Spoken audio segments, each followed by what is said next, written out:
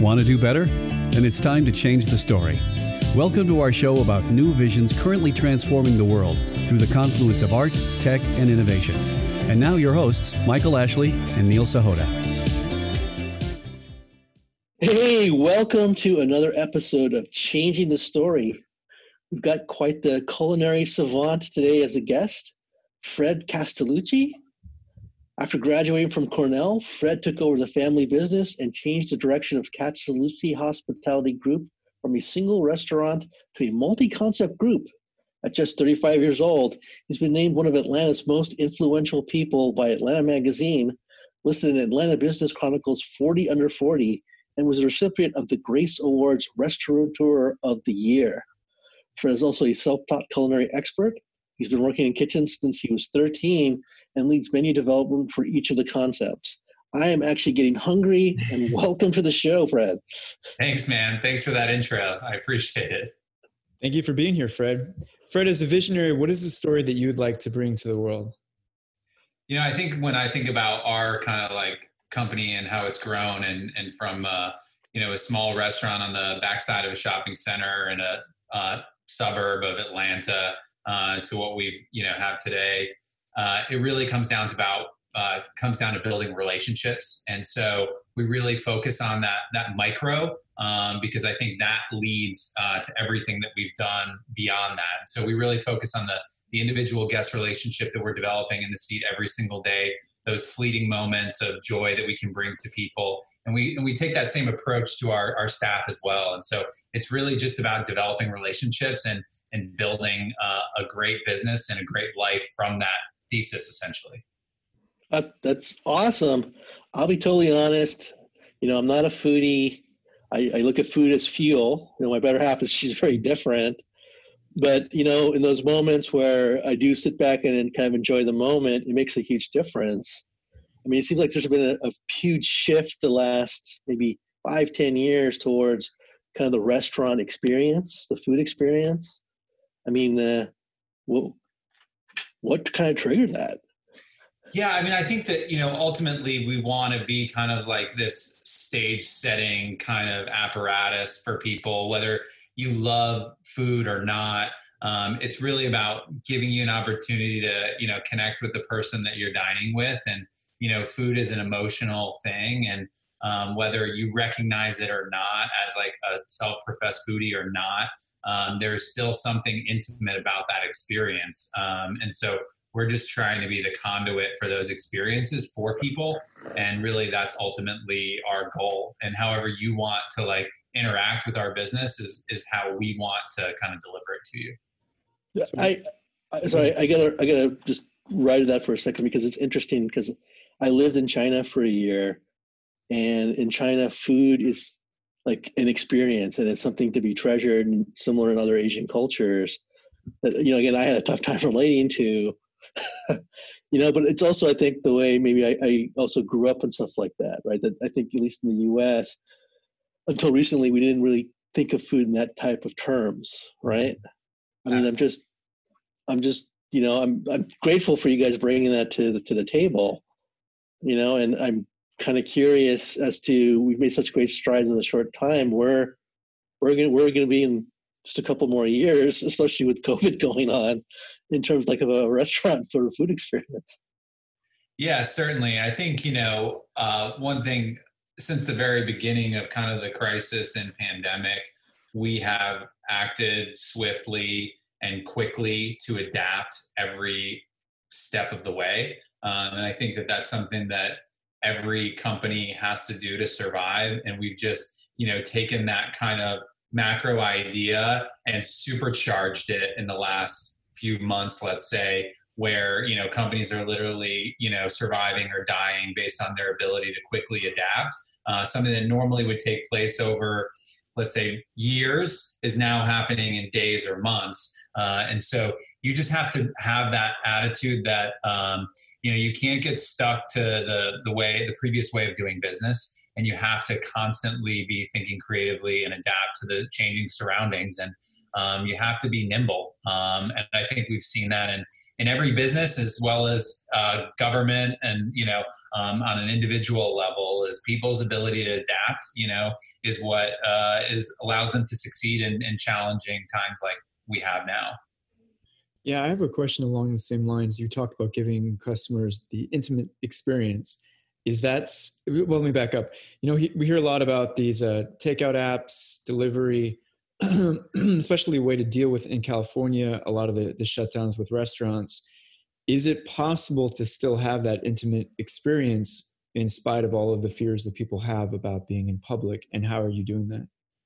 Yeah, I mean, we feel pretty strongly that we can bring a little bit of that, intimacy or personal touch to the takeout experience that you have in the dining experience. And so, those that feel comfortable with the risk of dining out, we obviously have some pretty intense kind of policies and plans in place when you do dine out, that we're keeping you safe. And, we haven't had a single instance of a guest getting COVID in the restaurant since we've started, opening the dining rooms, and we've had extremely limited cases of employees who've contracted it. And so the safety measures that we've taken in place with the social distancing, the wearing of masks, extremely effective.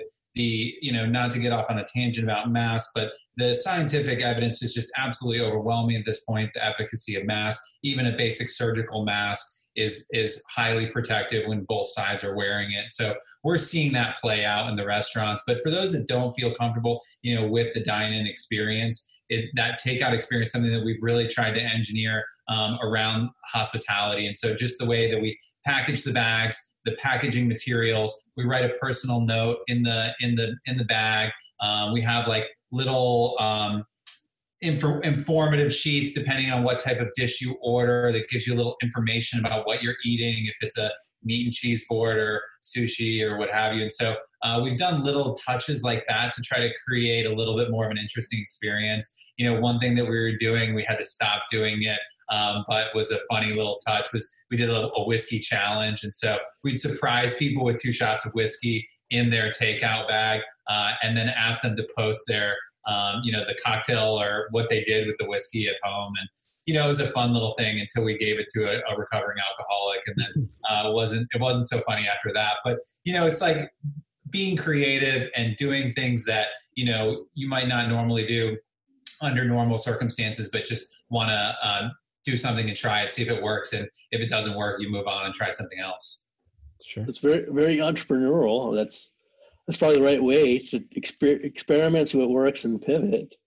But I know that you're also enhancing the restaurant experience and the food experience, you're also helping with racial justice, right? You guys are actually doing a campaign with Color of Change.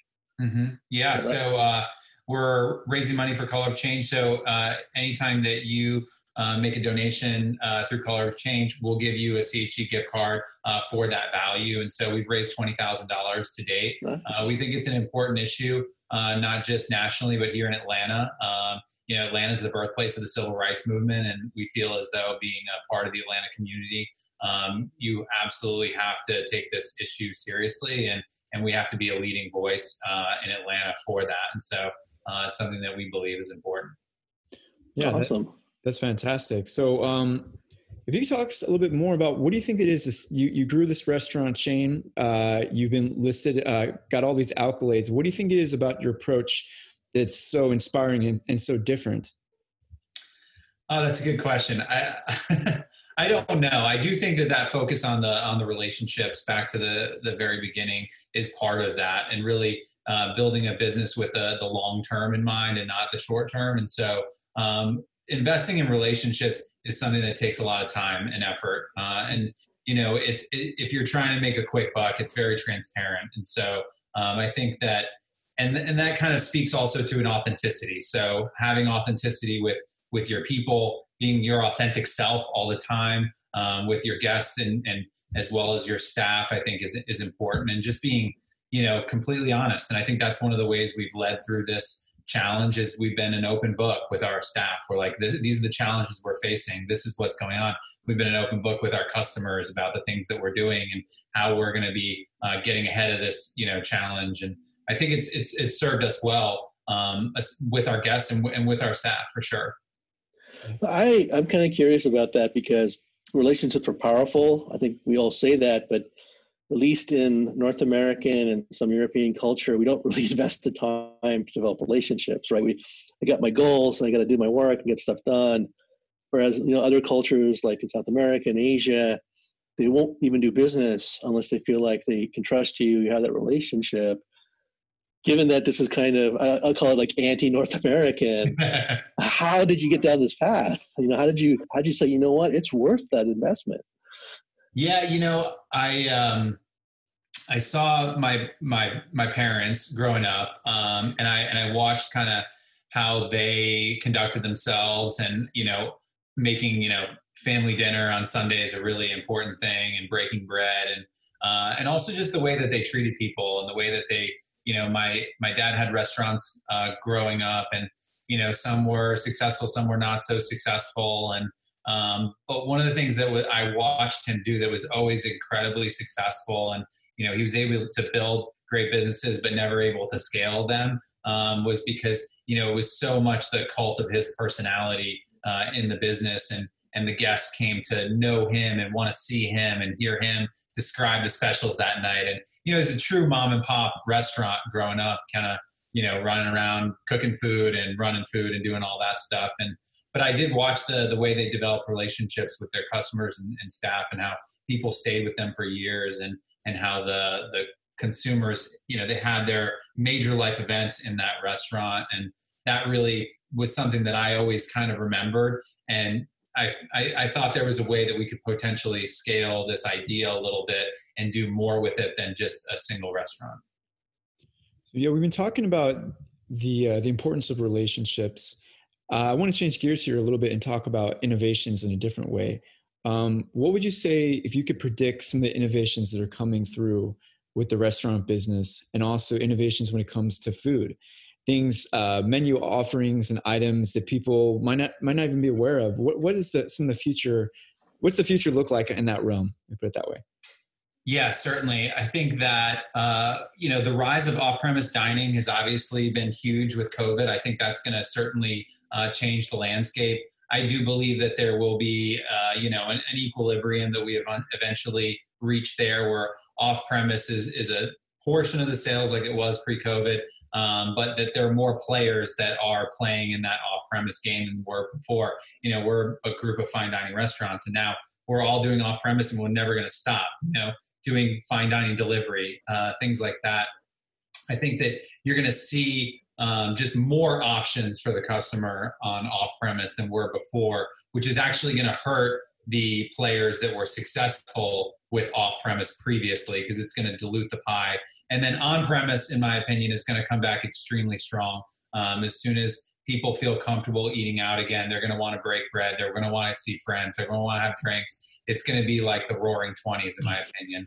And I think that, the way that technology fits into that, I think is going to be incredibly important. And I think that as we've seen over the past 10 to 15 years in technology, specifically as it relates to restaurants. Restaurants are typically very slow to adapt new technology. So what a lot of the people have done is taken little tiny pieces of the pie and said, all right, we're going to be the best at reservations. We're going to be the best at private dining. We're going to take this little analytics piece. We're going to take this point of sale piece. And so everybody's very fragmented. I think that the next approach is going to be unifying these solutions and creating a platform that restaurants can use that is a reliable cloud-based platform. And currently that doesn't exist. There's no truly reliable cloud-based platform in our business. And so I think there's an opportunity there. But it's going to be challenging. It's going to be not easy. It's probably going to take a lot of money.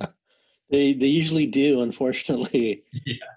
I'm surprised though that after all this time, there actually isn't like a ERP system for restaurants. I mean, all the point of sale data, if nothing else. I mean, what's been the barriers? It's just too many customers, small customers, too fragmented. Well, I mean, you have the Oracles of the world, and with Micros, and then NCR with Aloha, and they're just slow. They're slow to create new products that actually can help businesses. And so they're good at, managing their enterprise clients, but they're not good at, feeding the masses solutions. And so I think that's where I think there's an opportunity. Absolutely. So in terms of, if you could give some predictions as to what the next 10 years look like, or even the next 2 or 3 years, what are your thoughts about what life is going to look like in terms of Atlanta, even the racial issue about all the great work that you're doing? Yeah, I mean, I hope to see change on that front for sure. Obviously, sustained effort there is the key, and not, letting it lag. I think as I look to the next couple of years, I do believe that when we kind of bounce out of this, it will be kind of like the roaring 20s again. People are going to be thirsty to go out and have fun, and there's going to be a rise in everything, as it relates to entertainment and risky behavior and what have you. I think that it's going to be on the rise, and I think that'll be interesting to watch. And I think from a business perspective, something that to be on the lookout for sure. I think macro trends as it relates to kind of our business, definitely, that continuing to increase kind of how technology is interacting with our business is going to continue to, I think, be a trend, and how that integrates with, on and off premise dining. I think I see that being long term. Mm-hmm. I'm gonna spin it the other way around, because you're doing such innovative pioneering work around restaurants and the food experience. I'm kind of wondering what your trigger point was, because most people, I hate to say it, a lot of kids are not interested in cooking. It takes time and energy, and I'm sure a lot of people have learned cooking now at home that it takes like an hour to make dinner. Yeah. How in the world did you get into this, especially when you're like, you're really active when you're 13 years old? Yeah. That's something you normally think of as a teenager. I just, in the very beginning, I really just like to work, like there's just some satisfaction you get in putting in a long day. And so I just enjoyed that, and I enjoyed the kitchen. I enjoyed the camaraderie of it all. Ultimately, I recognized that in order to impact the whole business, I needed to kind of get out and get into the dining room, and then ultimately kind of manage the whole business. And so I did that, pretty quickly. But initially I really didn't have a choice. Like my dad's business was struggling, and like he didn't have the money to pay employees. So we were the employees. It's like the classic mom and pop restaurant, like you have to go because there's no other option. Like it's put food on on the table for the family or not, so it's pretty much a no-brainer. Well, I know that you just had a new baby. Do you think that is it a boy or a girl?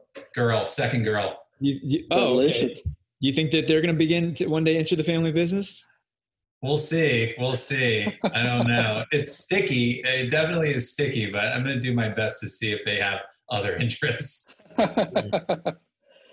Well, Fred, I think at a young age, you learned something very powerful, right? A lot of people kind of focus on what they know. And if you're thinking about food, you think the kitchen, the chef, but I actually said, like, I had to get in the dining room, right? You kind of have to get the whole experience. And Michael and I were talking a couple of weeks ago about driving and self-driving cars, and that there's been so much focus on the driver experience. And now that people may not be driving, they're starting to realize, wait, there's other people in the car. So they're talking a lot about the passenger experience, right? Do you think that kind of, I have to kind of know the 360 view or the end-to-end? How important is that to be successful whenever you do? Yeah, I think it's incredibly successful. I mean, you have to take a customer-centric approach. That's not anything new. Amazon's built their entire business on that. It's, one of the most valuable companies in the world. And so I think that's kind of how I've always looked at it. And I think, what we've realized, over the years is I think you can create a very good business on being incredibly customer centric, and especially in food and beverage, but you can't create the best without the best culinary talent. And so, you can be good to great on great customer service, but you can't be the best without the best culinary. And so, that's kind of where we've started to trend is now that we really focused on growing the company in the very beginning on the customer-centric approach. And now we're kind of transitioning to give more balance to the culinary side, which I think is extremely important. And that's the way I think we're going to continue to differentiate ourselves long term. It's really the only way. But I think maintaining that customer-centric approach is incredibly important in our business, because you can't ever lose, track of that. And I think a lot of times chef-owned restaurants, where the owner and the chef is in the back, they're not talking to the customers, they're not seeing the customers, they're making decisions based on what they're seeing, and then they're telling those decisions to people that then have to go tell the customer something that is probably not what the customer wants to hear. And so it creates a really dissonant experience. And so I really do believe that in every restaurant, there should be, a stakeholder in the front that is really driving the customer-centric approach in combination with the chef. So when you're talking about finding the best possible people, what is your approach about that? I mean, do you have a sort of, internal test? Do you train to make them that good? What is your approach to make sure that you do have the best talent in the kitchen? Well, I think first and foremost, it's about building a reputation as a company that people want to work for you, and so that's like building relationships. It takes a long time and it's hard work, but you want to have a place where people are attracted to working for you. And then it's truly about like going out and finding that talent yourself and building relationships with other chefs and restaurateurs and people in the industry, and getting to know who's good and who's not good, and who's up and coming. And it really is kind of like a sports analogy. You're trying to field the team, and you're trying to go out and draft the best talent, and that takes a lot of scouting and a lot of effort, and it's not something you just post an ad and you get one of the best chefs. Like, it doesn't work that way. So anyone who's ever tried to do that, it does not work. Right. So it's about relationships, you're saying. Yeah. I know we always talk about the chefs and all that, but what about the other side? What about like the servers and the bartenders and stuff like that? I mean, don't you need the best? I mean, if you really create an experience, don't you need like soup to nuts quality service? Yeah, I mean, I think that it oftentimes is overlooked because the product that people think they're consuming is just the food, when in reality you're consuming not only the food, but the design of the restaurant, as well as the service and the interaction between every single staff member throughout the entire time that you're in the building. And so, or even at your home, how many interaction points we have when we do a takeout or delivery order.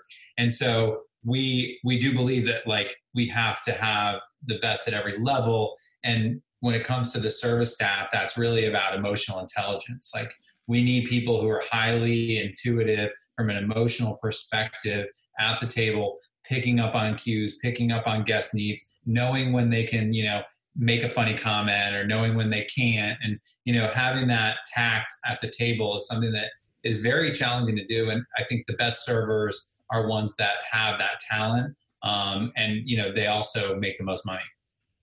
Yeah. As a former server who's had a lot of different jobs in the restaurant industry, I know exactly what you're talking about. It's a certain balance and intuition where okay, I can make a joke here and that will endear me to my table, but sometimes it can go badly. That's right.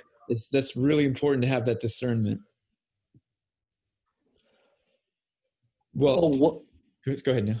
I was going to say, I'm wondering, because I know you're primarily based in Atlanta, any thoughts to expand out, or do we all need to rush into Atlanta to try your great food? Yeah, so we're definitely looking outside of Atlanta. We've kind of recognized a few cities that we think have great potential that we're actively pursuing for new restaurants. So we're in that process right now. We really identified Nashville, Charlotte, Austin as three places that we really like that would be, I think, great markets for what we do.